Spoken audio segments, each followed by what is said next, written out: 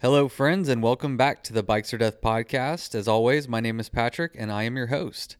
And today I am sitting down on the interweb, so to speak, with Jared Foster. If you don't know Jared Foster, you may want to visit episode 3 of this podcast where I interview him for the first time. And in that podcast, we talk more about him and his career and what he does with the Adventure Media class at Texas Tech University. But on this episode, I wanted to focus on something a little bit different. In addition to all of that, he is also a husband and a father, and I'm also a father to 2 girls, and it's obviously something that's very important to me. And the main topic of this conversation is basically being an adventurous parent slash husband, partner, whatever. If you are a parent, then hopefully you'll be able to get something out of this episode. Jared juggles a lot between his work, his travel, and being an adventurous father. And I know that it's something that he works at. And in my opinion, he does very well. And so I asked him if he'd be willing to come on and share just his perspectives, his thoughts, how he does it, and have a conversation about being a father and being a husband, and also, you know, taking care of yourself, having some time carved out so you can go on your own adventure or just go on a bike ride to hit that reset button. Anyway, I think it was a great conversation. I got a lot out of it, and I hope you do as well. And again, if you haven't listened to episode 3, you might want to check that one out either before or after you listen to this one. He's got a lot going on. I feel fortunate to call him a friend and somebody that I look up to, and I appreciate him taking the time to come and share on the podcast today. Okay, before we get to the episode, a few quick things. The Kick Coronavirus in the Teeth sale is still going on. We've had a lot of orders, so I think a lot of y'all are getting some retail therapy, which is great. Appreciate all the orders. If you haven't yet, all you have to do is head over to bikesordeath.com. Everything in the store is 19% off for as long as this pandemic is going on. So to take advantage of that, just use C19 in the coupon code box and watch those dollars just melt away. Just want to thank everybody for your support. If you would like to also support the show, there's a lot of ways you can do it on bikesordeath.com. You can there's links to everything. The main way you can support the show is through Patreon. If you go over to Patreon, type in Bikes or Death, you can support the show for as little as $1 a month. We send you some free swag, and you are in our hearts and minds forever. You can also just send a one-time donation via PayPal. If you think that this or another episode is good and you're like, hey, that was a good one, let's throw this guy a couple bucks. That's always great. And lastly, the easiest thing you can do is go to iTunes and leave a review of the podcast. I know I say it every time, but that is because it is that important. So if you'll take a few minutes, head over there and leave a review. It is greatly appreciated, and it helps other people find the show. All right, well, that's all I got. Let's get to the show. You load up your bike, you ride away from home. You could be with your friends, or you could be alone. You ride for a day, or maybe more. You just love being in the great outdoors. Everything you need is strapped to your bars, including that new pillow you got from Santa Claus. And then you think, oh shit, to yourself. You left that super lightweight tent on the living room shelf. Bikes or death. Bikes or death. Podcast. All right, everybody. Today I have Jared Foster back on the Bikes or Death podcast. If you've been listening along, he was one of the first guests at number 3.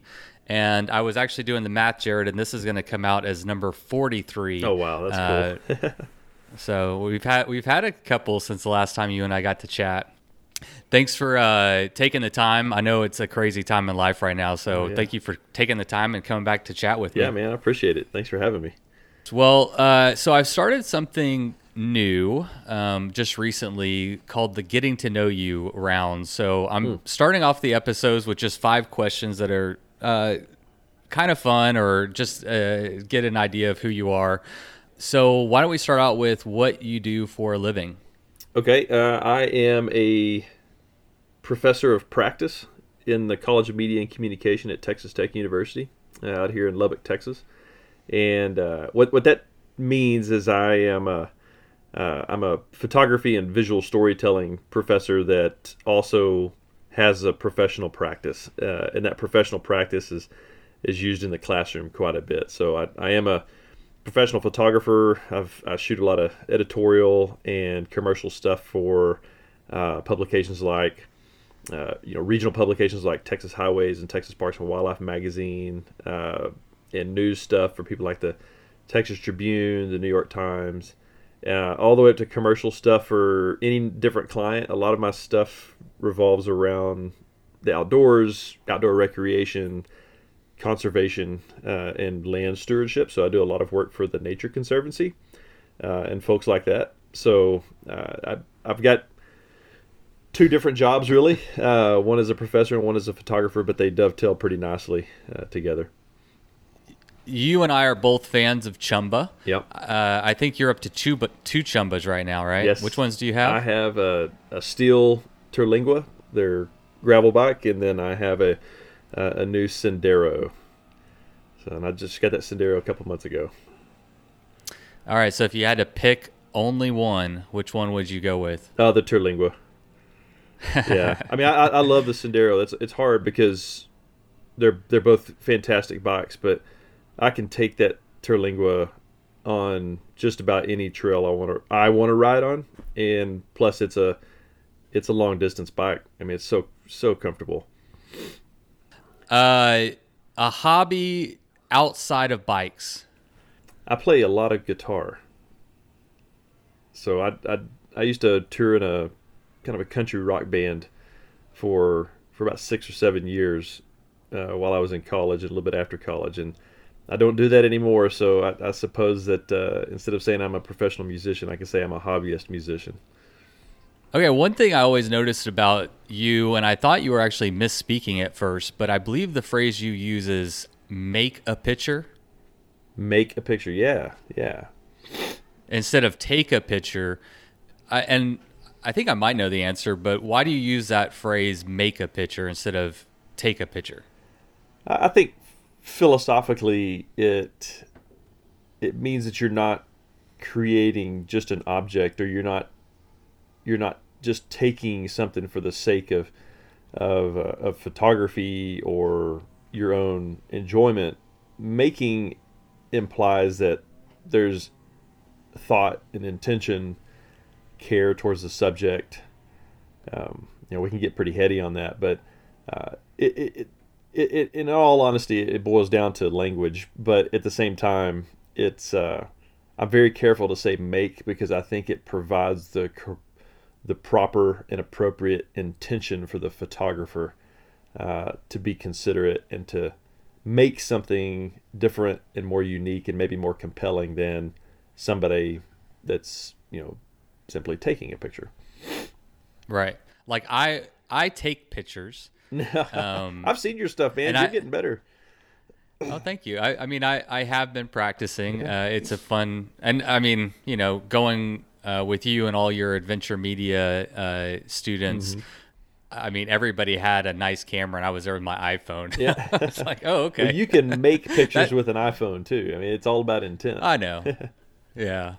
All right. Well, this is going to dovetail kind of into our conversation today, but why don't you tell us about your family? Who all? Yeah. So who's in your family? Yeah, sure. There's 5 of us total in my immediate family. My wife Amanda, and I have 3 daughters. Eva is the oldest; she's 8. Lola May is the middle child; she's 6, and then we have a 2-year-old. Her name is Emmy. Sorry, your oldest one is how old? She's 8 years old. And that's the one that you just did the bikepacking trip with? Correct. Yeah, we did a overnighter on the Capital Canyon State Park Trailway, and so we biked from South Plains, Texas, which is on the top of the Llano Estacado, which is a pretty flat piece of the southern high plains. And then we biked down off the Caprock to a place on this old trail. It's a converted railway. We biked 13 miles into a place called the Clarity Tunnel, where a lot of Mexican free-tailed bats migrate during the year. And we camped outside of it. And then the next day we did an out and back. So the next day we woke up and rode back up the Caprock. But yeah, she's 8 years old, and this was her second bikepacking trip. Actually, all of the kids have been on a bikepacking trip, but not that long. So, wow. I thought she was older, man. That is really impressive. 8, yeah. Okay. Yeah. Wow. Okay, so 8, 6, and 2? Mm-hmm. Yep. Okay. Yeah, so this is actually something I've been wanting to talk to you about for a while, is the fact that you are a very busy person in terms of your work life, and but in addition to that, you also have a wife and 3 girls, and I know for a fact that you are engaged with them and you're recreating with them. Mm-hmm. And so really wanting to talk to you about how you balance your work, family, and personal life, and kind of, do the best that you can. I think that's all we can really do. But I'm now a single dad of 2 girls. I have a 10-year-old and a 3-year-old. Being a father obviously comes first, but there's a lot of other things in my life that are important that I think bring value to my life. So I'm always seeking that balance, and it's always a not a struggle, but it's a ever revolving thing to try to get that balance. So that's the main thing that I wanted to talk about today. But before we get into that, I wanted to talk about what's going on with COVID-19 and how it's impacting the way that y'all are recreating right now. So I've been time-stamping everything. Okay. Today is Saturday, March 28th, and I think it's important just because things are progressing so quickly that,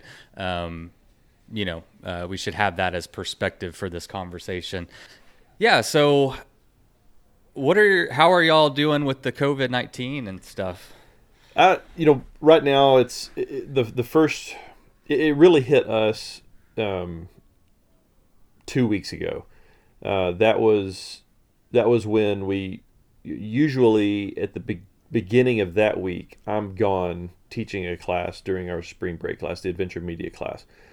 When the university canceled all university sponsored travel, that put the kibosh on that trip. And so, it really came on in full that week because I was here, and my kids and wife, they couldn't travel to their destinations because we just didn't feel like it was, responsibly appropriate for them to make long hauls in what seemed to be an impending thing, a big thing.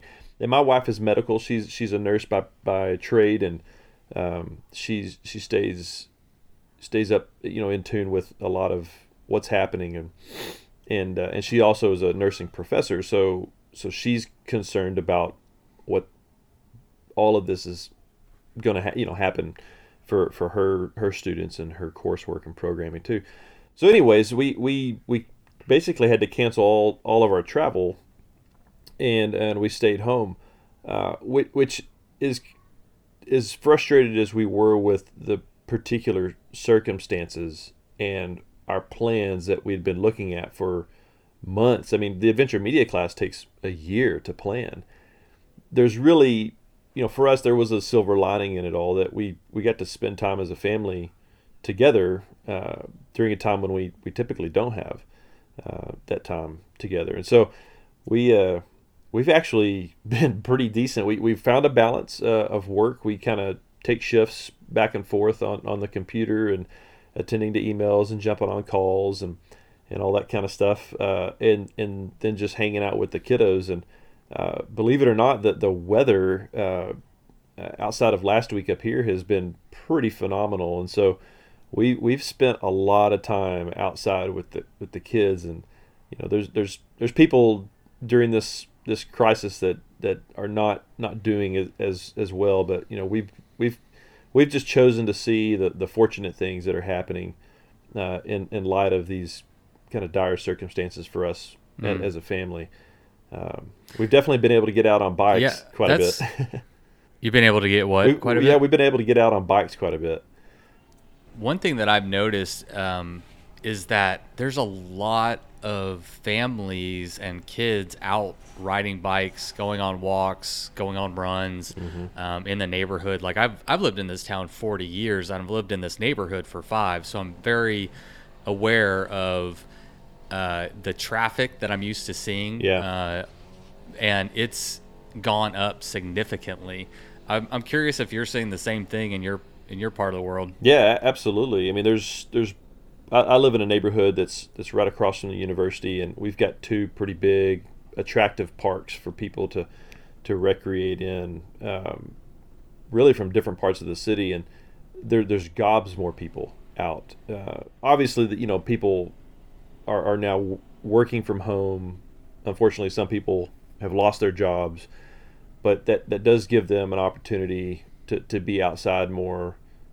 People don't want to stay cooped up in their houses if they don't need to be, and outside is the best place to be. I was actually just thinking about this the other day, on a ride.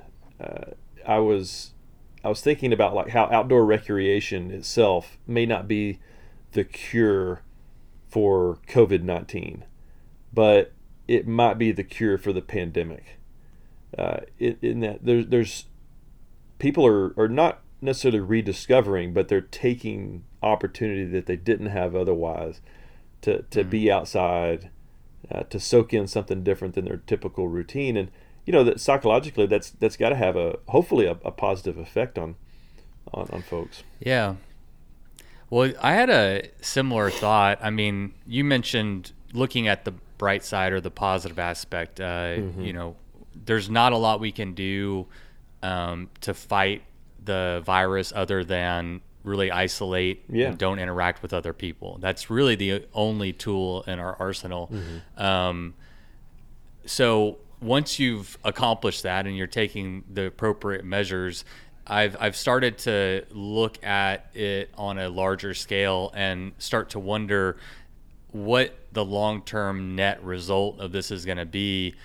I wonder how many of those people are going to reconnect with, exercise, the outdoors, riding bikes, and how many of those people will it stick with? How many people are going to rekindle relationships with their kids because all of a sudden we thought Netflix was unlimited, entertainment, but people are getting bored and they're like, okay, what do we do now? And I find that they're spending more time with their kids and they're going outside and recreating. Yeah, I hope that continues. I've had a lot of conversations like that with neighbors that we'll see, and really, honestly, some close friends that we don't see all that often because of how much we are involved with work and travel and things like that. And I've been telling some of these folks, like, I hope whenever this kind of turns for the better, outside of what positives could come out from a medical perspective, from a personal and from a community perspective, I hope people start to see, and maybe it's because I'm starting to see this, that we don't need to overprogram our lives as much as we do now. You think back when we were kids, because we're roughly the same age. When we were kids, like, we just didn't have as many things to do. We had plenty to do, but we didn't have as many things to do, and we didn't also feel like we needed to do all of the things, right? And so, what this actually allows us to do is reorient our time around. It sounds cliche, but it does reorient our time around things that really do matter, and that's community, family, taking care of others, taking care of yourself. Some of those very primal things. You touched on a lot of the things that I've been thinking, and I've been encouraging people to take this time without as many distractions to look inwardly and reconnect with yourself. And I think that's something that we don't do enough, and it's because we're just inundated all the time from every direction. And there's so many options and so many things we could be doing that, I wonder how many times people are really just, meditating or going on a long bike ride and really reflecting on their own personal values and stuff like that. So I think, I don't know, I'm hopeful that as a result of this, like we've been saying, that people will reconnect with some of those important value systems that maybe we've lost sight of. Yeah. We shall see. Yeah. Well, good luck to you and your family and everybody out there. I mean, I personally think that cycling and outdoor recreation is important to our mental and physical health, our just overall well-being. I know for me, it personally is. And so, and I've read everything I can find about recreating outside from experts, and it's still an approved activity because of, I think, the value that it brings to us as humans, the need to be out and using our bodies and exercising and getting those endorphins. But, I just want to say it with the caveat that you do so very responsibly. I mean, I can't, it's not my job to police the world or whatever, but, you mentioned your wife is a nurse, and so I'm sure that y'all are taking all the proper precautions and doing everything that you can to be socially responsible. Oh, absolutely. Yeah. And I think the flip side of that too is, we got to be really careful on how we read into this whole stay home movement. I'm fully behind the theoretical intention on that. And I think a lot of people understand where that's coming from. For outdoor recreationalists, particularly cyclists and runners, hikers, that doesn't mean you. I think we sometimes read it as a like, you cannot leave your home. That's not what that means, or at least that's not how I'm interpreting it. That just simply means that stay local, right? Don't propagate or the potential for this to spread past any particular community, especially into the rural communities that lack the proper access to health care to deal with this. I think so many people's gut, kind of knee-jerk reaction to this was like, well, I'm going to go to somewhere where I'm going to go somewhere rural because I want to get away from it all, not knowing whether or not they had it. When Eva and I went bikepacking a couple weekends ago, we did not stop anywhere. I mean, the trailhead is an hour away from the house. We went to the trailhead. We got to the trailhead. We offloaded our bikes. We biked to our destination, camped, came back, loaded up, and came home. We didn't, quote unquote, stay home, in that we did travel somewhere, but we didn't interact with anyone. And I think that's, we have to be really, really smart and, like you say, socially responsible about how we recreate, because it's healthy for us. It's mentally healthy for us.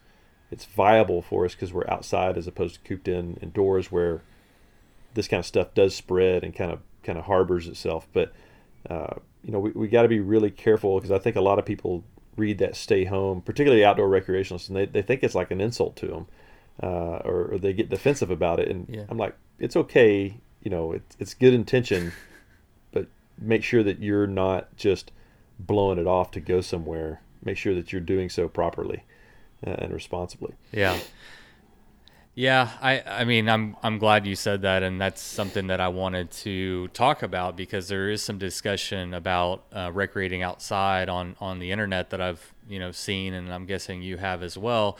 And I've had some conversations about the image that I put out on Instagram, and we all should know that Instagram is not reality. First off, but the problem is, I was talking to a friend, and the problem is that it's unfortunate that, you and I might have an informed perspective, and really be taking this seriously and going through all the hoops to make sure that us, our families, and our communities are safe.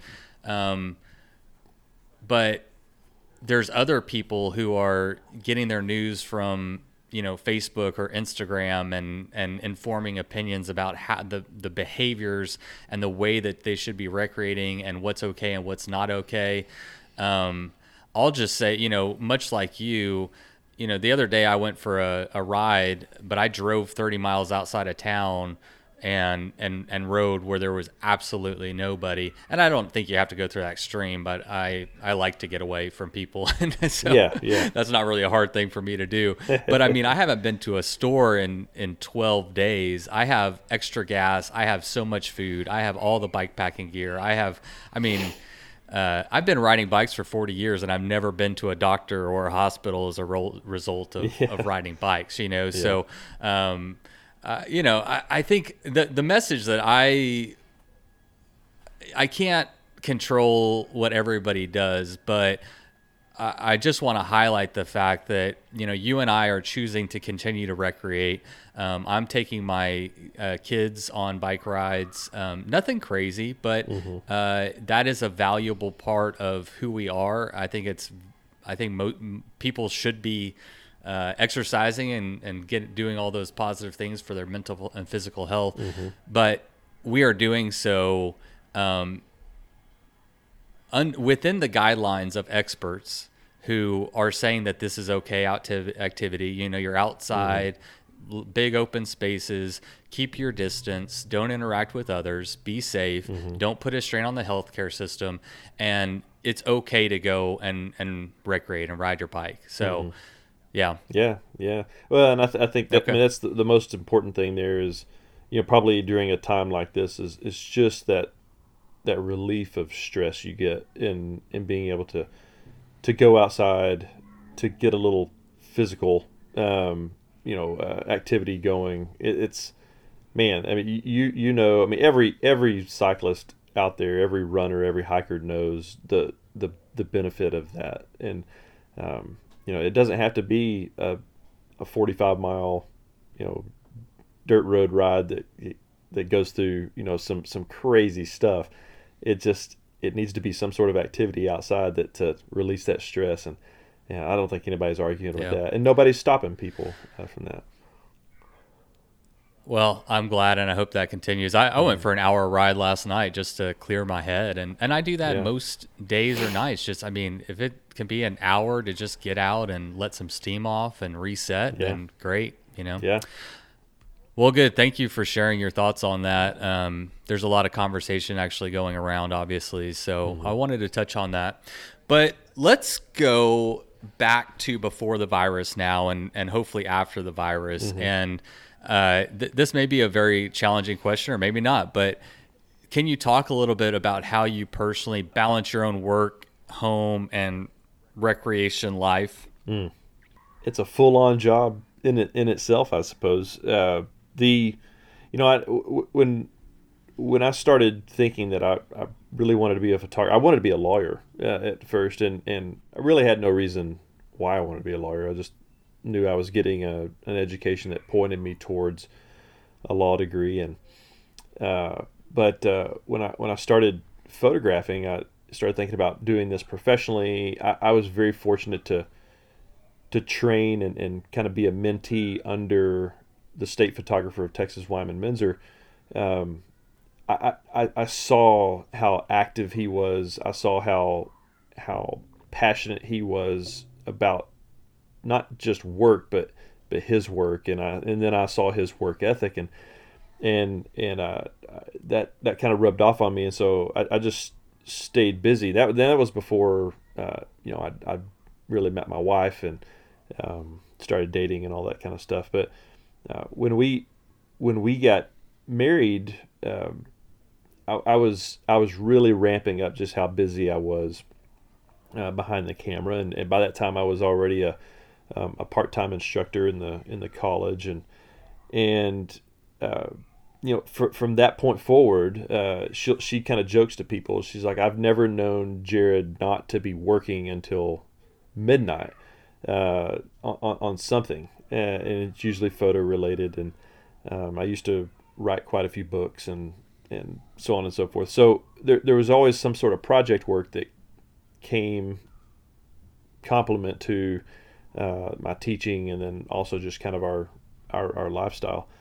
But when we started adding kids to the mix, it's not that that stuff got any less busy. It's just that the time got more compressed, and so kids. I mean, you know this, being a parent, and any parent hopefully knows this. Like kids, I don't like to be cliche and say that kids change your lives. Of course they do. I mean that's implied, Right. but they do they do make you refocus your time, for sure. And I'm very, very fortunate to have I mean, just the most awesome support system in the world with my wife. And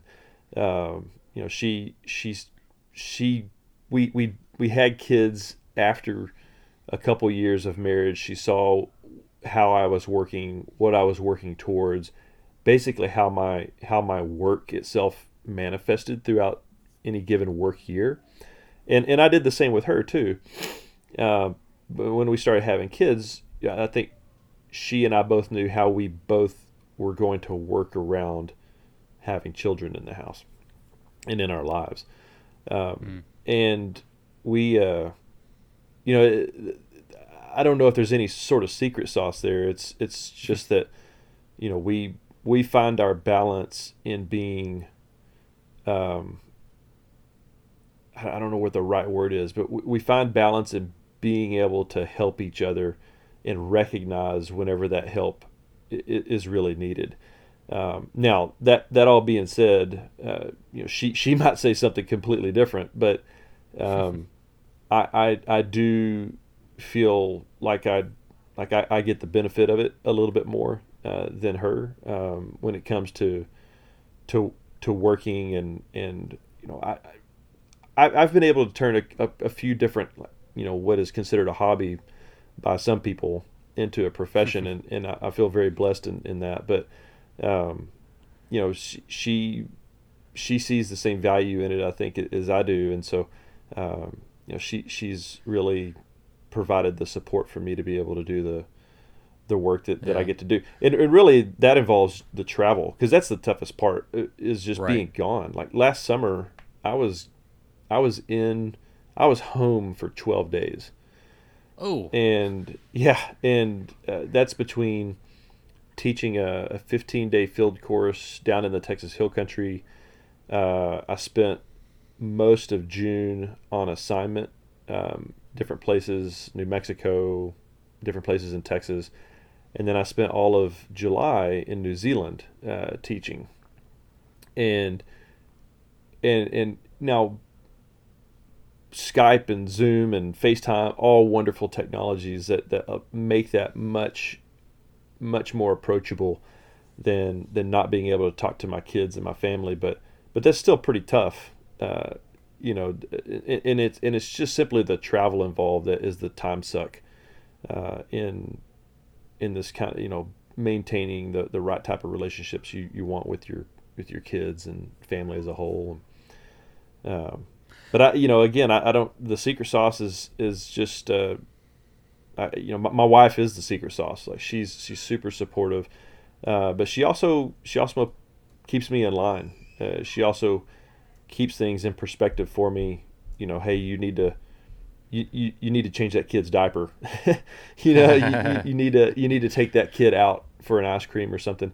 When I don't readily recognize it, and that usually happens when I'm coming directly back from a trip. I'm having to shift modes a little bit, and she helps reorient me quite a bit. Yeah.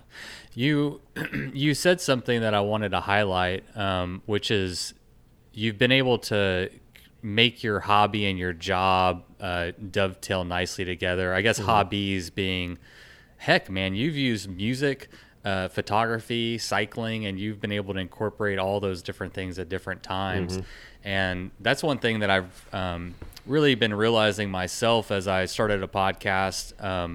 The first time I ever recorded an episode was whenever we took a family trip up to North Carolina, and I interviewed Greg Hardy, and it was a light bulb moment that, I didn't go there specifically to interview Greg Hardy, but I can go with my family, we can do a trip, and then I can also, cut out a little bit of time for, some me time, something that I'm passionate about, and it's really opened my eyes to this idea, and honestly, your example has been one of the things that has helped inform this pretty greatly. Actually, is that no one's going to create the perfect job for you. There wasn't a adventure media class until you created it, right? So, I was talking to I was on a bike ride. This girl Amanda that I met, she's a Kona rep, and she was working a lot in sales for Kona. And one day she just went to her boss. She had this idea that, what if I traveled around the country and did demo events and tried to pick up new dealers all over the United States. And her company thought it was a great idea. They bought her a Sprinter van. Her and her husband and her dog now live on the road, going around and living a really meaningful lifestyle to them. And then also she's working, and I really congratulated her on that. Is like, I'm not, she identified that she wasn't really happy, and then she advocated for herself and was creative to figure out a way that it could all work for all parties involved, your family life and your work life and everything, kind of, I guess, getting it on the same page or as close to the same page as you can, so there's not as much contrast there. Yeah, no, I have a unique job, as a professor, but especially as a professor of practice, one that obligates me to be a professional in the field in order to be successful in the classroom at the university. And kind of fulfill that role that the university expects of this type of professorship. And, part of that means that I can be entrepreneurial, or still be entrepreneurial about what I'm coming up with in terms of class programming, but also how I direct my professional photography career and how that informs what I do there. It's I love cycling. I love it, but at the same time, I knew that if I was going to be spending that much time on the bike to justify simply just gone on the bike, right? Every time you do a bike ride, it could be a couple hours, at least, and to justify spending that much time on the bike, I needed to figure out how I can,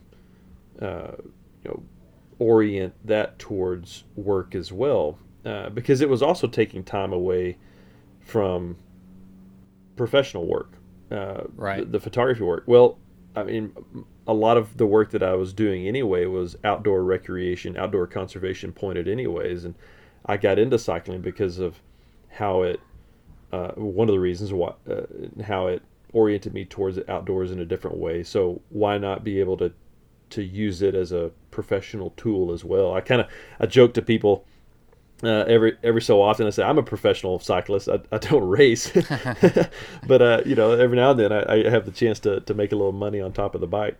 But it's I don't know. I'm always searching for story. I'm always searching for a way to create, and I think that the bike has just been another perfect vessel for me to do that on. And the fact that it's something that people do as a hobby, which means my family would do it as a recreational hobby, it just kind of works out that we can all be involved with it, and even my career at different levels. Where I've kind of landed is, if we're talking about work-life balance or work-family life balance, and then personal time, is I value, or I prioritize it as family first, job second, and me third. Mm-hmm. And me is me riding my bike.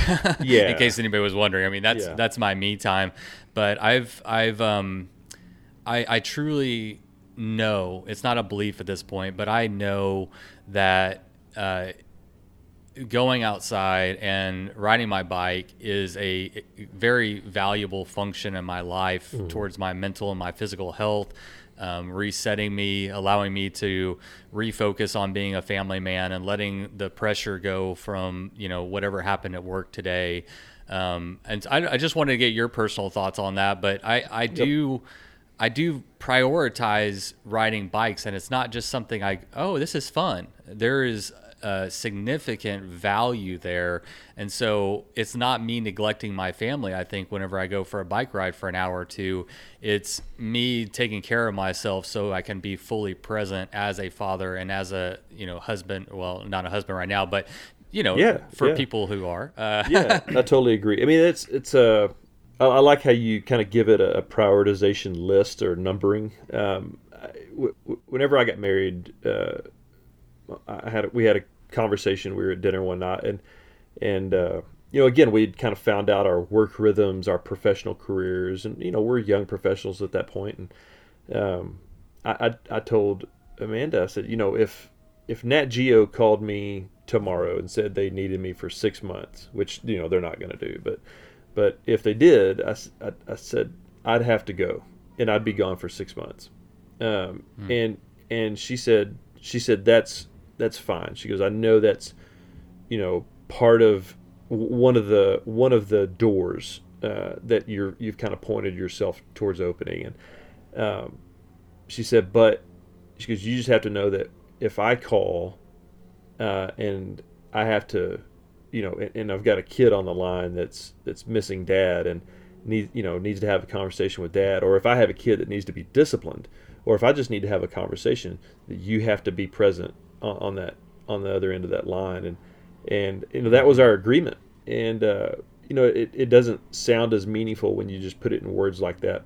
And I'm sure it doesn't sound as meaningful when it's just kind of listened to in an episode. But that was super. I'm taking it. I'm taking that very meaningfully. Well, as you're talking, I actually wrote down good communication with spouse. Yeah. And just like really, I've failed at marriage, so I'm not going to give any marital advice. But one thing I've learned from being in all kinds of relationships is the value of communicating who you are, the priorities in your life, what your life looks like, the different doors that could possibly open, and allowing that person the space to be okay with that or to reevaluate if that's going to work for them. Yeah. I've always felt like, just as humans or as a person, I always want to seek out the best information. And so if I'm looking to engage with a person and develop a long-term relationship with them, they need the best information possible so they can, figure out if that works for them. And if it doesn't, then it's not going to work in the long run. So let's not put a square peg into a round hole. So I got a lot of value out of what you said. I mean, having those very frank conversations. Yeah. No. That just translated to me as I have to be around, and I've fortunately been mentored by people professionally, like photographers, that they really had to had some rough spots in their familial relationships. And I grew up with a pretty close-knit family on a family ranch, and I had and still have a really, really great family orientation and background, and I want that for my family. And I knew that compromise doesn't sound like the right word, but there has to be some comfort or tolerance for making compromises towards what's most important. And what's most important is simply being present when my family not only needs me, but when I need to be there, and need to be around them, and when I need them. And so it's there's a we were talking about striking balance earlier. I mean, we have to strike the right type of balance. The right type of balance is established whenever you, like you put it so eloquently, when you establish the priorities in the right order. none of us are making. We're not we're not professional racing cyclists. Right. Whenever I'm on assignment and the bike is involved, I'm still a photographer first. So I might have to train to go do a 4-day, 5-day tour that I'm a part of, that I'm helping write a story on, but I'm also the photographer on. But I'm not training like a professional athlete, and devoting that much time to it because I can't. I've got to spend time Right. with my family. I've got to feed people. I've got to go teach. And then I've Yeah. got to hang out with my kids. And I'm just really really fortunate that what looks like a hobby for a lot of people, I've been able to embed in my professional career, really with everything that I've kind of picked up as a hobby, and Yeah. and then but that also allows me to direct it around family activity as well. Uh, Well, perfect segue. Let's talk about some of the trips that you've taken with your kids. I remember one in particular that you took, I believe, with your whole family. mm-hmm. And I remember just, you made an Instagram post about being under the night sky. So would you like to talk about a few of the different trips you've Yeah. taken your family on? Yeah. And obviously you just took one with your oldest daughter. So Yeah. I'd like to hear some of those. Yeah, well, I mean, my wife is she's a traveler. She's like a true traveler, and one that has the wanderlust that I think really feeds valuable travel experiences. She's not afraid to jump into anything new. She's not afraid to jump, especially into new environments and interact with new people, and so she did a ton of traveling before we were even married, but she also traveled under mostly professional circumstances, because neither one of us grew up just flush with cash, so we had to make sure that our professional orientation allowed us to take advantage of travel. Well, Mm-hmm. I think with that intention in mind, we've really kind of oriented our family's travel around not just like vacation or recreation, but about having true purpose in the task, and getting value out of where we go and what we experience.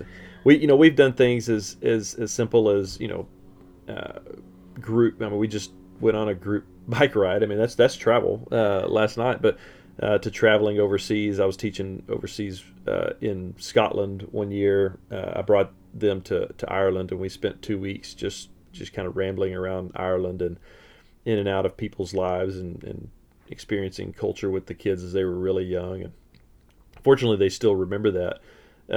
But I think that the trips that have been the most meaningful, especially most recently, are those revolving around the bike. The one you were talking about just now was an entire family bikepacking trip that we took on the Caprock Canyon State Park Trailway. It's just an hour away from here, so it's really close and convenient for us. And I say an hour away is really close. It is for West Texas, but we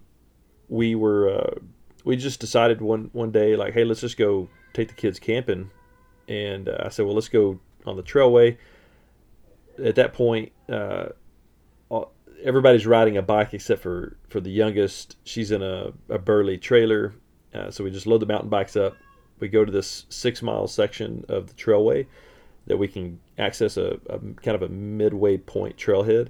Get on it, bike 6 miles in one afternoon, set up camp right outside of the Clarity Tunnel on the trailway, and watch the wildlife and listen to the wildlife, and eat a dinner that was really a disaster to eat, but that's just camping with kids and family, and really the disaster was my fault, but we just had a great time. And then when we went to bed that night, we left because we had the Burley trailer, we could pack our big tent, and we left the fly off the tent. It was warm that night, and the stars were out, and this is a place that gets super dark. I mean, it's not I don't think it's a dark sky designated area, but it should be. It's so dark. And I wake up in the middle of the night, and all the stars are out, and you can see through the mesh in the tent, And I look over, and our 2-year-old, which at the time she was not quite 2, she's just sitting up and staring at the stars, and nobody else is up. They're all asleep, and all I can see is a silhouette of her. And she's got a pretty defining silhouette because she's got a lot of hair. I mean, it's just it's a fro, and so I see this just big ball of hair above everyone else. She's just sitting up and she's just looking at the sky, and I thought that was just the coolest thing. So I just, I watched her for a little while, and then after I kind of really got my fill of watching my kid and wonder over the night sky, I whispered to Amanda, and Amanda was laying next to her, and I said, "Hey, look." And so she got to see it just a little bit, and then Emmy then just laid back down next to Amanda, and I thought that, that was one of the most valuable things that I've ever experienced with my family, and especially doing something that I love to do with my favorite people in the world. Yeah, while you were talking, I looked up a quote from Last Child in the Woods, which is a book I know you're familiar with. You actually brought it up on the first time you and I spoke on the podcast. Yep. And I went out and got the book, and I'll be honest, I stopped at chapter 8 because I have ADD, and there's a lot of great books out there. Yeah, no, I get it. I need to finish it. But the first page of the introduction says, within the space of a few decades, the way children understand and experience nature has changed radically. The polarity of the relationship has reversed. Today's kids are aware of the global threats to the environment, but their physical contact, their intimacy with nature is fading. That's exactly the opposite of how it was when I was a child. And that has really stood out to me. My daughter is learning about global warming and is very educated about wildlife and scarce resources. And part of this is because I've also been teaching her, but I've noticed that the school system is backing that up as well. And they have a much better, greater understanding of the world we live in. But what's lacking is that connection to nature. And it's really up to us as parents to instill that in them. If you live in the city, you got a, backyard and you plant a garden or what, your experience with nature is very limited, and you're not going to get that perspective of the planet you live on unless you go to a place like Caprock Canyon and look up at the night sky at 2 a.m. and you can see everything. Yeah. And it really puts that awe in you, and I think puts us in perspectives, gives us humility, and then ties it into that understanding, that education that we have, but tying the two together. Any thoughts on that? Last Child in the Woods was a huge transformational book in my life, and I think it was like the first book after I'd finished all of my education that I got to read for pleasure. Doing the kind of education I did, you kind of don't read fiction anymore. I love nonfiction, and I love sociology, and so that book really stuck out to me, but it really made me think about how much I took for granted growing up on a ranch. I grew up on a big cattle ranch near Fort Worth. My family's still there.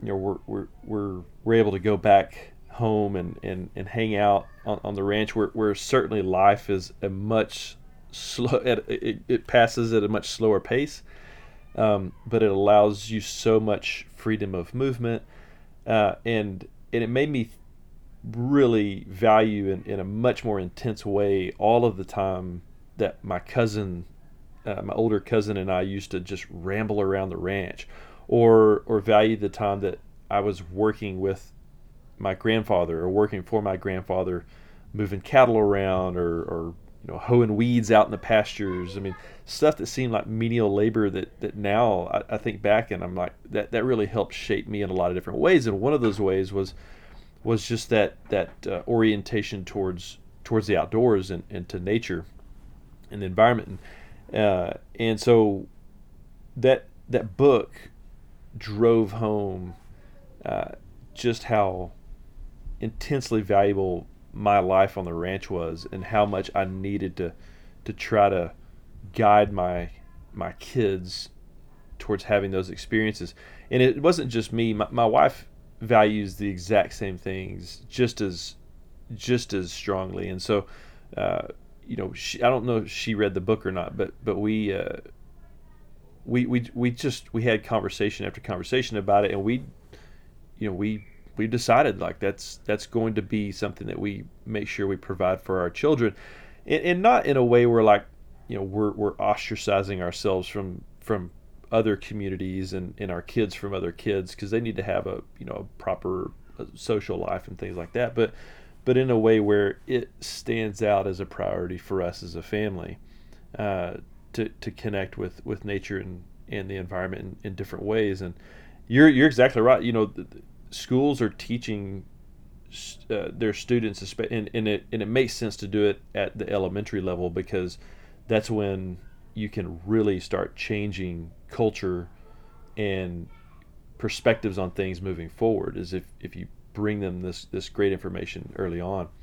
But you're exactly right. They know, they have all of the knowledge, but there's a lot of kids out there that have never walked a creek bed in a dry arroyo in a state or national park somewhere. There's still a lot of kids that, with all their knowledge, they've never been beyond their backyard. Now, I will say, though, like, being outdoors in general is one of the best things that you could do for your kids and well, for you in general. And so if the nearest access to nature is in your backyard, then great. And as long as you have that intention of experiencing it in a way that, I guess, kind of amplifies your proximity to nature, as opposed to just thinking, well, this is just the backyard, this is where I go to throw around a football, which, nothing against that or anything like that, but it's just, it is different, and of course in Texas it's different, where we don't have a whole lot of public land, but there is a lot of open space, and so I think for a lot of Texans, and this may be true of a lot of people in the United States, the outdoors is what's just simply outside your car windows, as you're driving through an area. And we've just decided that that's just not enough, for us and our family. And it sounds like you've done the same thing with your kiddos, and I I'm around a lot of students at the university level who have been oriented towards the outdoors, either by parents or friends, or maybe activities that they get involved in at the university, and a lot of them, in talking to a lot of them, I find out that a lot of them are prone to being active outside, to appreciating nature from a tactile perspective through the invitation from other people.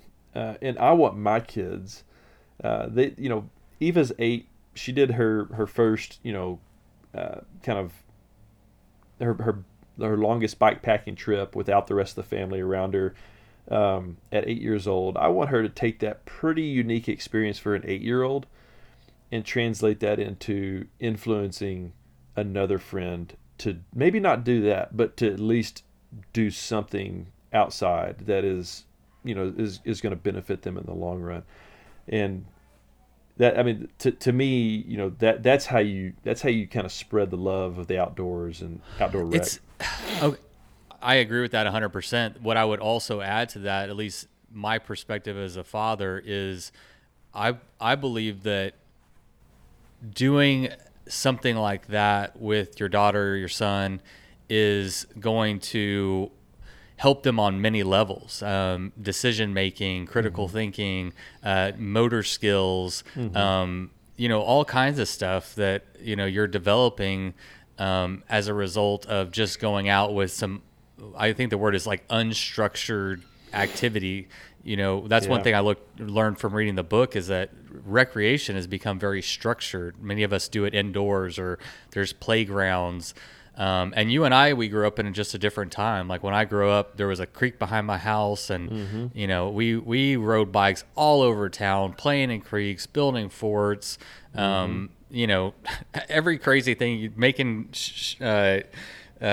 not too safe ramps and getting hurt, and and all that. But there's value there that you're learning as a kid. You're learning that when I do this, there's a consequence. But there's also a benefit too, like you were saying. There's a benefit of it. So it really creates, in my opinion, a well-rounded person that has a lot more depth than just, this is how we recreate. We go in the backyard, or we go to a playground, and that's it. Yeah. And I think we're very fortunate. Our kids are healthy. There's nothing that we medically worry about with our children, and and we intend to keep them that way. We have the means to feed them in a way that promotes good health and all that kind of stuff. And to me, the biggest impact that outside of appreciation and stewardship of the environment is the biggest benefit of outdoor recreation like this with the kids is the mental health benefits and impact. Yes. You can monitor your kids physically and see how healthy they may be in a lot of different ways, but again, I'm at a university, and it's university students in general. Like, this is across the board.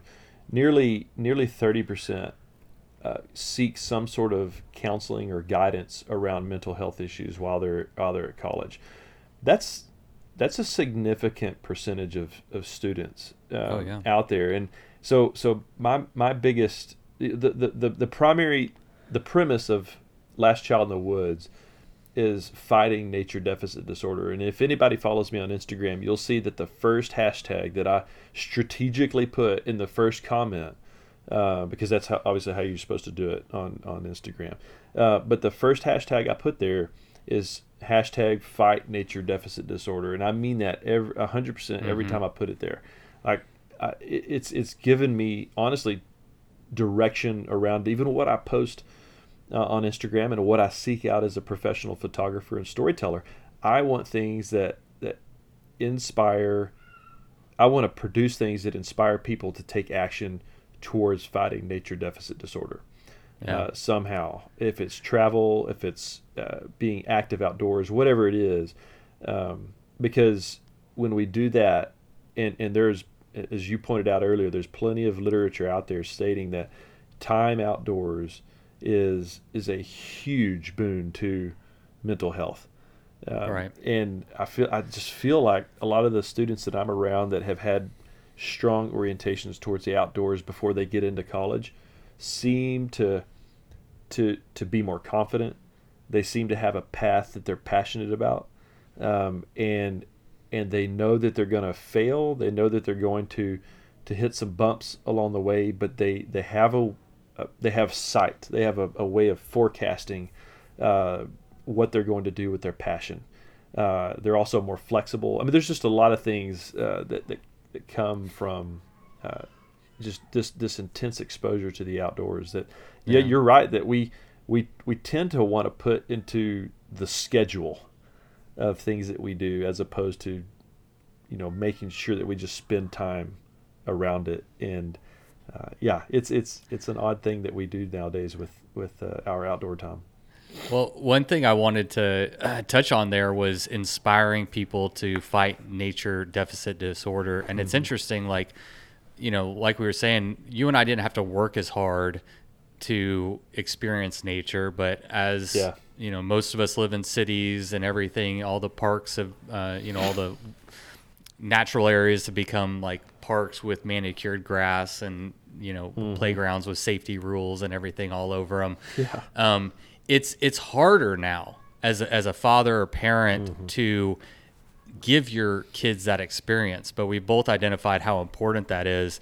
So, aside from inspiring people, how hard is it to be a father and take 3 girls on a bike packing trip and all that, Well, let's shed some real light on what it's like to be a parent and doing this kind of stuff. Yeah. Well, I think with everything, you just have to realize right off the bat that nothing is ever going to be perfect. And I think when you try to take your kids camping, especially for the first time, when you try to take them bike packing for the first time, you want to do it by some sort of recipe that you've seen cobbled together on Instagram by people that are not taking their families bike packing, by the way.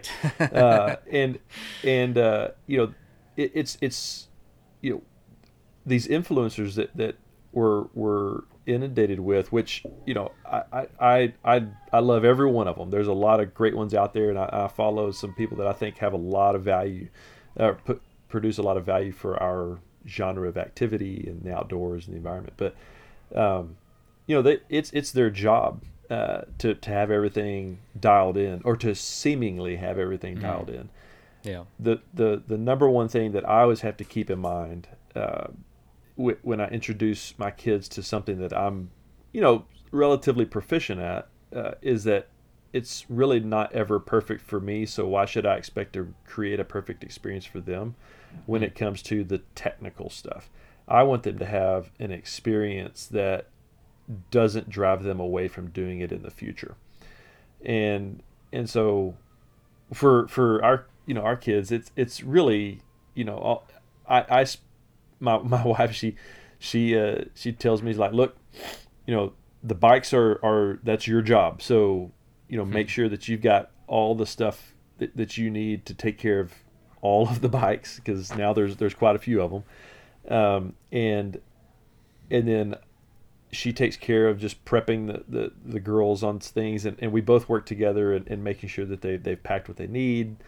I don't know if this is getting too technical for you, but it's just, or too on the ground, but it's it's not like it's not dissimilar on going on a trip to the ranch back home. It's but it's just packing a few fewer clothes and making sure that our girls are not expecting it to be maybe as comfortable or exactly like it is at home. Right. But making sure that they do expect that it is going to be a fun experience. And that's the main thing right now, is making sure that they consider this to be more fun than it is suffer. And that's kind of the balancing act I wanted to play with Eva a couple of weekends ago when we did our trip together. It was, she was going to have to ride basically downhill for 13 miles, which was great. In theory, and then 13 miles uphill the next day, and turns out that we rode into a headwind in sub 40 temperatures in misty conditions the first day, 13 miles downhill, and then we rode into a headwind 13 miles uphill the next day in nearly 80 degrees. So during those circumstances, it's all about just balancing and monitoring her mental state, if you will, during the time of the activities, and preparing them beforehand, like what it's going to be like, helps out quite a bit. And so in doing that, I could ask Eva at any time along the trail, like, how you feeling? She's like, I'm good, but that she's putting her head down and she just wants to get to the next braking spot. Yeah. And there were moments where it was like, hey, can we take a break? And I'm like, yes, we can. We're going to bike up to that tree that you see 100 yards ahead of us. And she's like, why can't we stop now? And I always I want to have a spot that I can see that I want to brake. Like, I want to get to that spot instead of just stopping right there. And I just kind of translated that to her, and it. Anyways, I'm rambling, but no, this is Yeah. good. I mean, that's kind of what I was wanting to kind of shed some light on is how challenging it is. Kids are going to get tired. One of them might have a poopy diaper. One of them's going to be hungry. One of them's got to go pee. Yeah. I mean, there's always going to be challenges that come up. I mean, you can't control the weather, but I think the you can message control is your expectations, though, and Right, that's the but- main thing. Yeah. Yeah. So I guess my personal thought is it is hard. It's not easy to be, to take kids out and do a 26-mile overnighter with an 8-year-old in, hard-ish, in conditions. But I think my experience is that the hardness is way outweighed by the positive aspect of the trip. Mm-hmm. So I wanted to get your perspective on that, and also how are your kids responding, to the whole of the experience, not the, it's hard, it's cold, but to the whole of the experience. What kind of impact is it having? Yeah. Well, I will say that, knowing that all of your kids are very different is helpful. None of my kids are the exact same.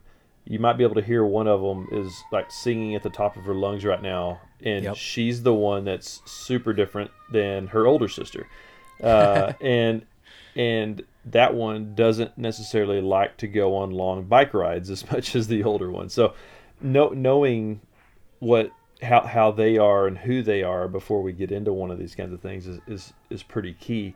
But at the same time, hopefully the result of what's going to happen, the impact that these kinds of experiences makes on them is pretty similar. My oldest daughter, I mean, she loves being outdoors. She could be, she's a little bit more of an introvert. She can spend time in her head, outside in the backyard, looking amongst the blades of grass for all sorts of different things. And find joy in that for 2 hours at a time. And so when she goes on these kinds of trips, I see things happen in her that maybe aren't necessarily oriented around nature, but oriented around her thought process, and especially her confidence, and her the pride that she feels in her performance, and how that leads to performing even better, whatever better looks like, right down the road. My youngest, or my middle child, she is just a sponge for information and knowledge, and so while she may not necessarily enjoy the endurance component of it because she's 6, not that's the main thing. While she may not necessarily enjoy that, and her legs get tired sooner, and she's also a pretty small child. She's not tall like her other one, sister. She can get done with something and just remember the experience so much more vividly than all of us. And as long as she has, like you put it, an experience where the benefit and the joy and the information gain outweighs the suffer, she's all about doing it again. She actually we just recently picked up a hand-me-down mountain bike for her from a cycling buddy of mine, and I think having a bike that is now similar to her older sister's has oriented her now towards wanting to do this a bit more actively. So I would imagine in the next couple of years, or year and a half or so, she'll be with Eva and I doing some of these trips, and really even riding more technical terrain. Both of them, we took them to the trails yesterday, and both of them are picking up the stuff pretty quickly. Yeah. And then my awesome. my youngest, it's hard to tell. I mean, she's 2. She's just turned 2. But I will say this: when you're the youngest kid, you notice amongst your children that the younger child always is influenced by the older child. Well, this one's influenced by the 2 older children, and she is always walking around the house with a helmet on saying, I want to go ride bikes. I want to go ride bikes. That's what she wants to do. And she finds joy in it because she sees it. The whole family sees joy in it. And, that's an impulsive response, but I'll take that over anything else.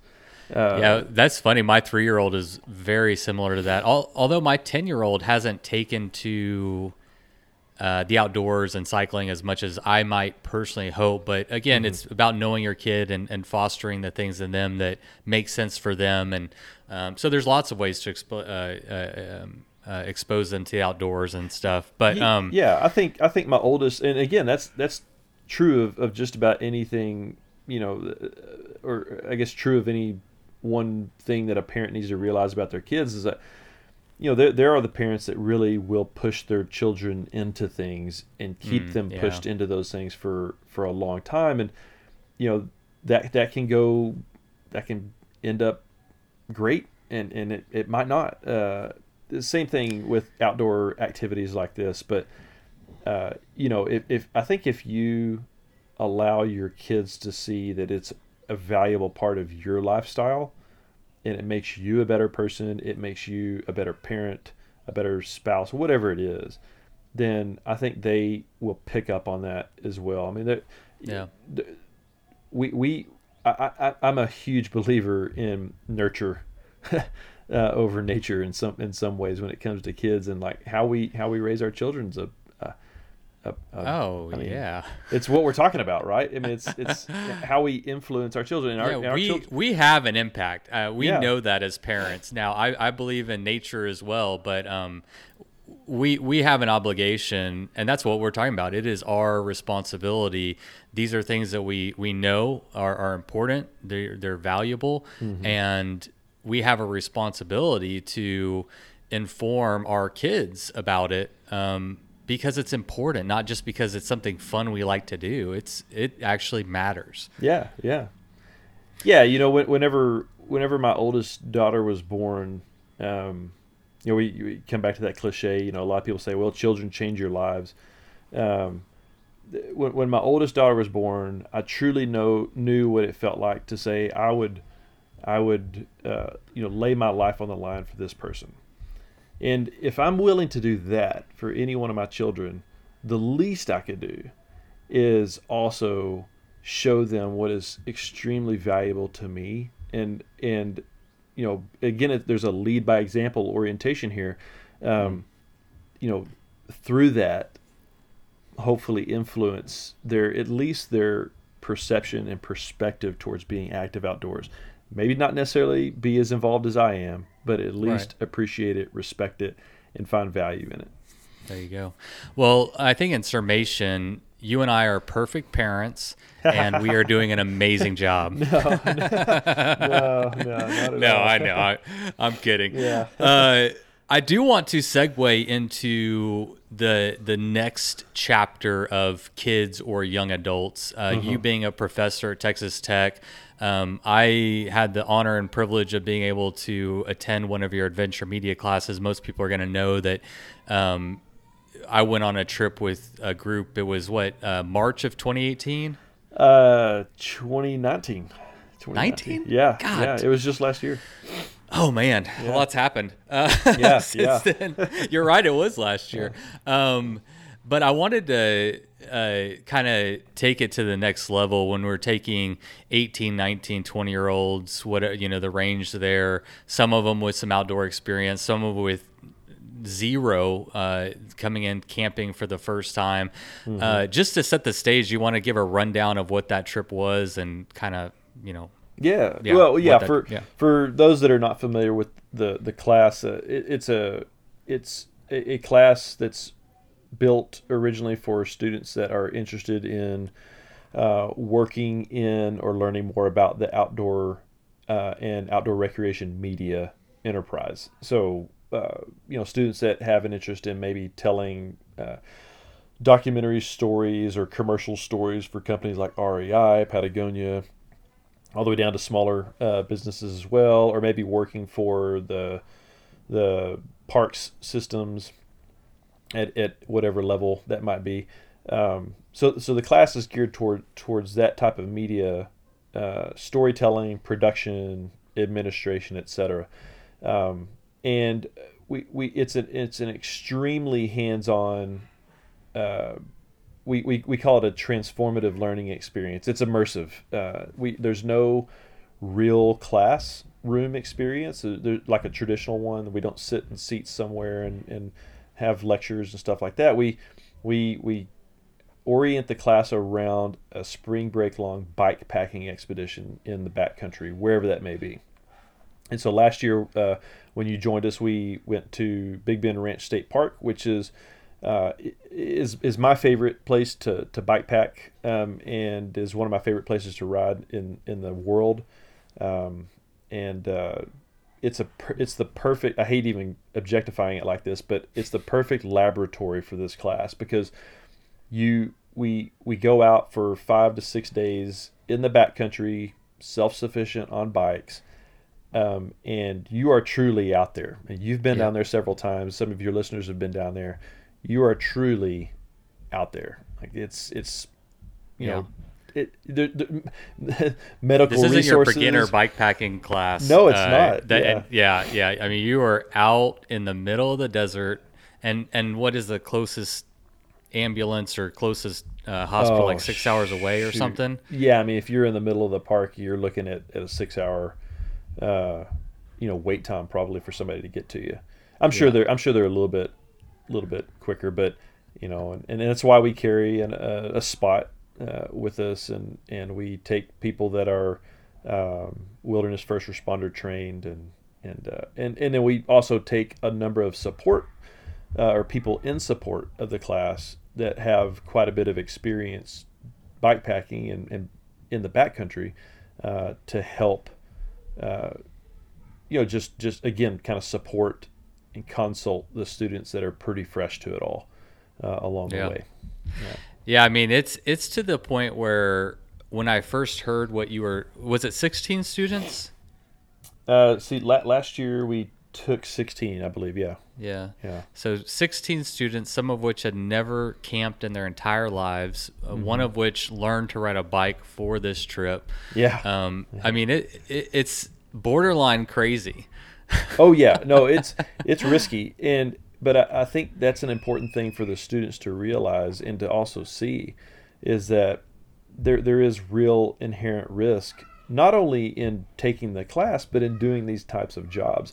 We give them assignments that reflect the professional production that they would get into when they're on the payroll, if you will. And with those assignments in this particular genre, it can be risky sometimes, and that risk manifests itself in a number of different ways. Physically, for those that are riding the trailway, I don't care how experienced you are. I mean, this place is a tough place to bike, and then just also the risk in taking this task on and being a part of this kind of mechanism that moves through the desert as a whole.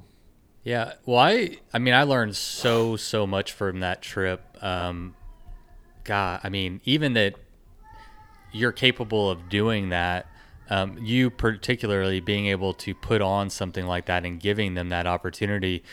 But what I saw was, I mean, so much. I mean, one, people who are just really determined to be there and make the most of it and enjoy the experience, regardless of the fact that most of them didn't have all the best gear. Some of them were carrying 60 pounds of weight on their back and nothing on their bike. We had mechanicals. We had people flipping over their bars and chewing through their lips. And we had one thing that I really took away is you do not baby them at all. I mean, it's a crash course in what a job like this would be like. And listening to you now, it makes sense. If you take a job for Patagonia, you need to be able to take care of yourself and be able to, figure some stuff out. There's not going to be someone that's just going to bail you out. So is there a component of that, I guess? Oh yeah. I mean, they need to expect it to be a challenge in a number of different ways. Yeah. And I think now that the class has run several years and it's gotten a little bit of attention, but word of mouth is still the strongest thing around it. It's students that apply, because you have to apply and interview for the class now. Students that apply, like, they know it's going to be different, like way different than any other class that they've ever been in, probably. And that's and I think they know that the especially the physical risk and the fact that you're not simply holding their hands the whole way is a part of it. Now, all that being said, we never take students to a place that we think will be a complete disaster for them. We need them to feel pushed. We need them to feel challenged, because that has to come on top of the actual professional work that they're producing down there, right? They have to experience what you and I would experience if we went to go cover an event or do a commercial job for somebody. But we never put them in untested waters, if you will. So I know Big Bend Ranch State Park pretty well, and have had a lot of conversations with folks like you and Ryan and other rangers down there, other people that have experienced it, and I've spent a lot of time in the backcountry there, on bikes, so on and so forth. So I know where to slow the group. I know where to suggest things on how to take the trail, but also I know where to tell people, hey, this is a great shot, or you might think about interviewing somebody about this particular activity that you're involved in right over there, or something like that. But we know what we're getting into. We always scout these places. Last year, Simon Parmley, one of the former students of the class, who's now working for our college as a marketing guy, he's always been involved with the class, and he and I went on a scouting trip to look at the Monumental Loop in New Mexico, Las Cruces, because we were really interested in doing it, and I think in the future we'll still do a part of it, but we were interested in a particular section of it that seemed to have the most water, because when you move that many people through a space, you need to make sure you can find water. Yeah. And we got down there and we started riding, and our goal was to ride 100 miles in 2 days. Topographically, if you look at the map, if check out bikepacking.com's write up on it, the northern loop, we thought we should be able to do that just fine. We'll be able to scout and determine how the students, where they need to camp, where we need to water up, so on and so forth. And it I even talked to folks involved with the development of that course. Matt was a really, really great resource.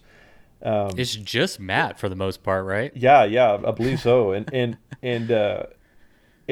I feel bad because this year we ended up deciding not to go out there based on the experience that myself and Simon, so two relatively experienced mountain bikers, had with the students in mind. If it was just us two going out there to bike, it would have been, it was a great trip, but we set out to do 50 miles a day, and I think we got 29 miles in the first day.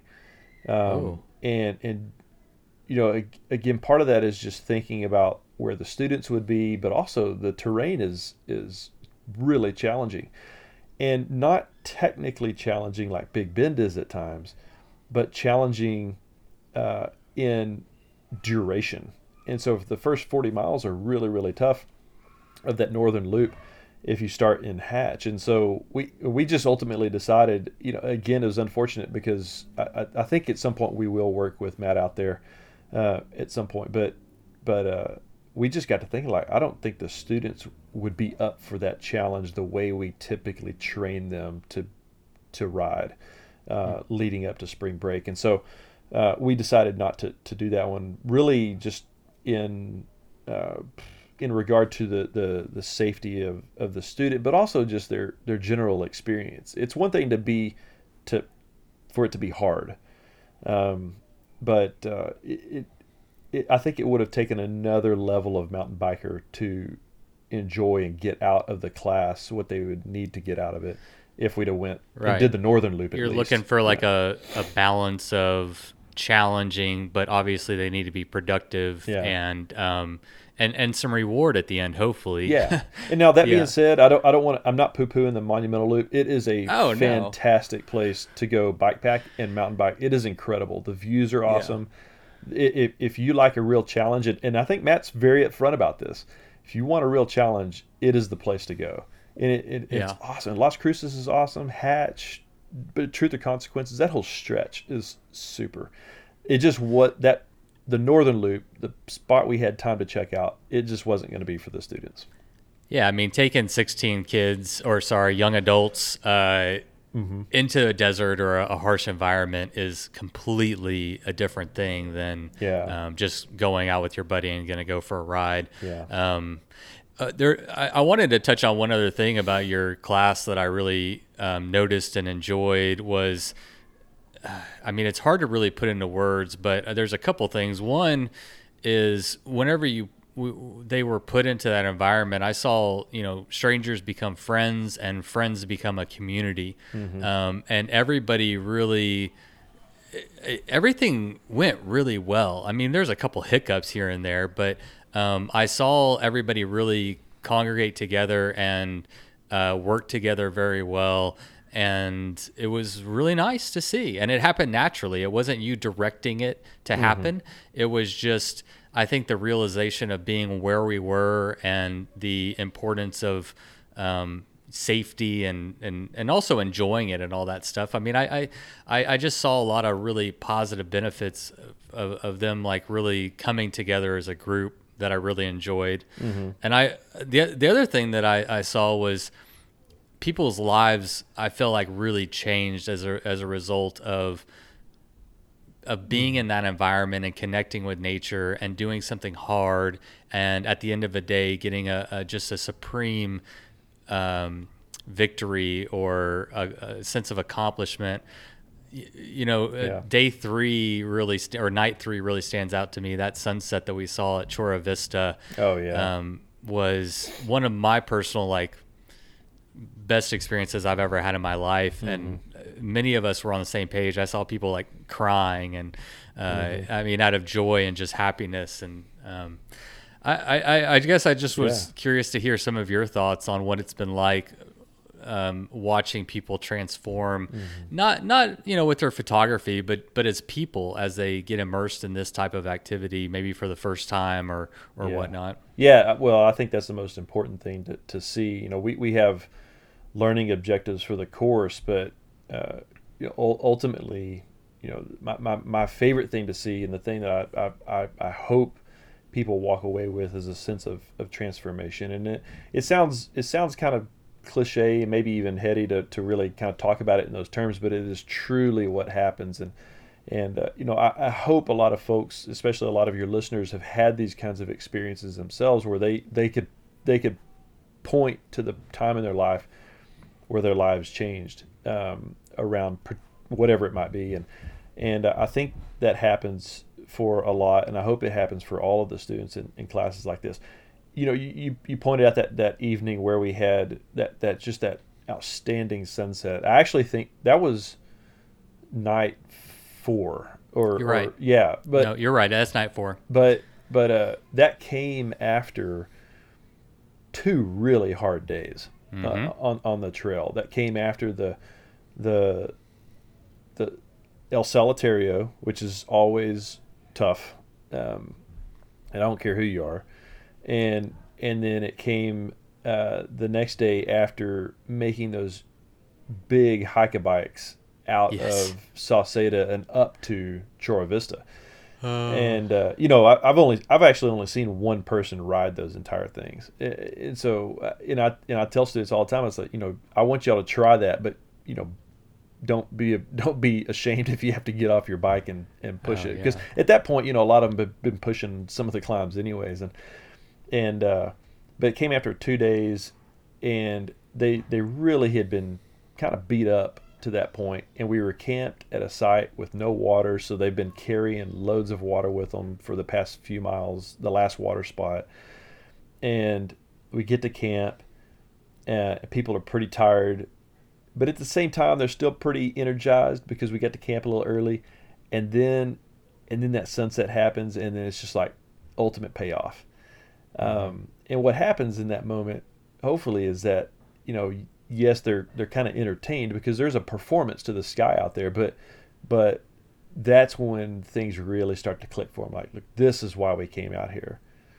Yeah. This is why we're working so hard to produce materials that promote this type of activity, but also promote the stewardship and conservation of these places, getting to know places like this. And that's a huge moment for me as an instructor. Hopefully it's just as big or even bigger for them, because I had the same experience whenever I took a 15-day field course that I now teach, but I took it with Wyman Menzer, who then later became my mentor. I just remember those 15 days as being, it just turned my life in a different direction.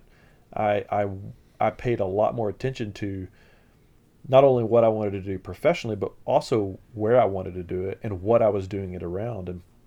And so I think you start seeing mindsets change, life goals start to become maybe less rigid, or maybe even more rigid about where these students want to go and what they want to do with their lives, both personally and professionally. Trish Nag, you mentioned her earlier. I mean, she's a really great example. I mean, she's one of those students that had zero camping experience, zero backcountry experience. Her first night of camping was on our shakedown ride that we do to Caprock Canyon State Park, and it was 7 degrees outside.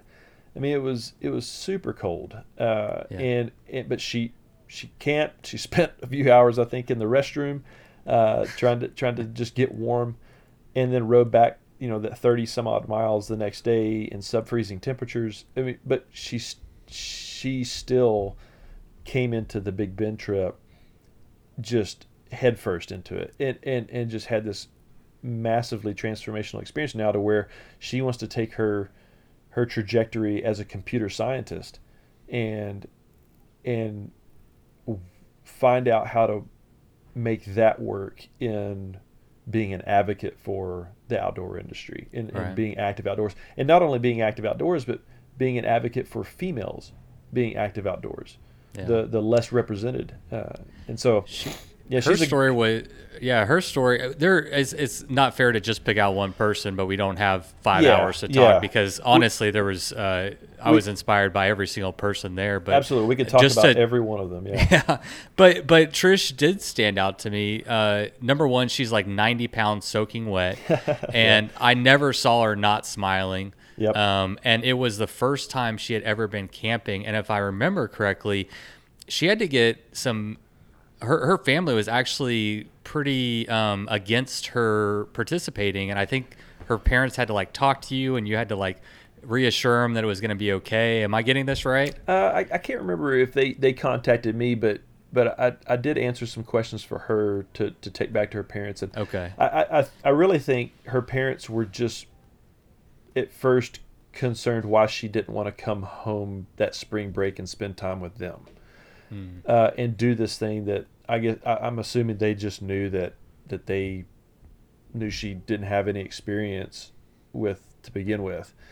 But the one of the cool things she told me later in the year was that when she did go home and visit with her family, at some point they were wondering when they could go with her to do this kind of stuff. Oh. And so I mean that to me is pretty cool. It's one thing to one thing to take kids, your children camping. It's another thing to take your parents camping. I love it, man. And I think I'm so proud of her. And there's people in this class are very. And she's a non-traditional student for this class. She's not a media student, so she took it for the honors credit, and now she's finding ways to have it impact her professional and personal movement forward. Then you got students like Tanner Fowler and Madison Walker who are traditional media production students, who I think really kind of saw their future wrapped up in sports media production. They're both extremely talented sports media professionals. I mean, they belong to a team of students that have recreated the look of Texas Tech athletics for the world, and yet they take this class, and now they see there's much more opportunity than just thinking about stick and ball sports as part of their professional portfolio and their movement forward. And both of them expressed interest in especially non-traditional sports for the U.S. Coverage like that, but also telling stories around it and how those kinds of things, these kinds of experiences impact people, just like we've been talking about today. So there's two more examples. You're right. I mean, we could talk about every single one of them. It's not fair to just, I know, but a shout out to everybody who was on that trip, because I was blown away by everybody who participated, and equally, if not more so, blown away by you, by the efforts that you take and the passion with which you carry them out. You like to use the word doer, and you, my friend, are a doer. You are truly inspiring and changing lives, and then it's having a real impact. They're not just words that you're saying. People's lives are changed by the actions that you're taking, both as a father to your own kids, and then later on in life, whenever you get them a little bit older, not your kids but other people's kids, and giving them a taste of all that. So I appreciate it. Man, you're awesome. I appreciate you coming on and sharing some of those perspectives with us. Oh yeah. I could truly talk to you all day, but I know we have things to do. We have to be a dad. Yep. Got to go make lunch. Well, I appreciate you, and I appreciate your support of the class and the program, and of me and my activities. I think it's because of people like you that make that class really, really special for the students in other ways too, because your presence there, Brandon Weaver's presence there, Simon, Justin Rex, my brother Seth, I mean, Anna Claire Beasley, them being a part of that class helps the students see that this type of work, on top of this type of lifestyle, is a very viable thing that brings a lot of satisfaction to people and to communities all around the world. And so I appreciate your willingness to be a part of it all. All right, buddy. Well, it's been a pleasure. Keep doing what you're doing, and look forward to the next time we get a chance to talk. All right, man. I appreciate it. Take care. All right, everybody. Thank you for tuning in, and thanks again to Jared for taking the time. It's always a privilege to get to talk to him and glean from his knowledge and his experience, both with his own children and family, all the way to his students at the university. Hope everybody is doing well, staying safe. We're still in lockdown. But at least where I'm at, we are still allowed to ride bikes. So, if appropriate, if done so within the guidelines, if you are super safe and wearing a mask, gloves, a face shield, if you do all those things, then go ride your damn bike. You load up your bike, you ride away from home. You could be with your friends or you could be alone. You ride for a day or maybe more. You just love being in the great outdoors. Everything you need is strapped to your bars, including that new pillow you got from Santa Claus. And then you think, oh shit, to yourself. You left that super lightweight tent on the living room shelf. Bikes.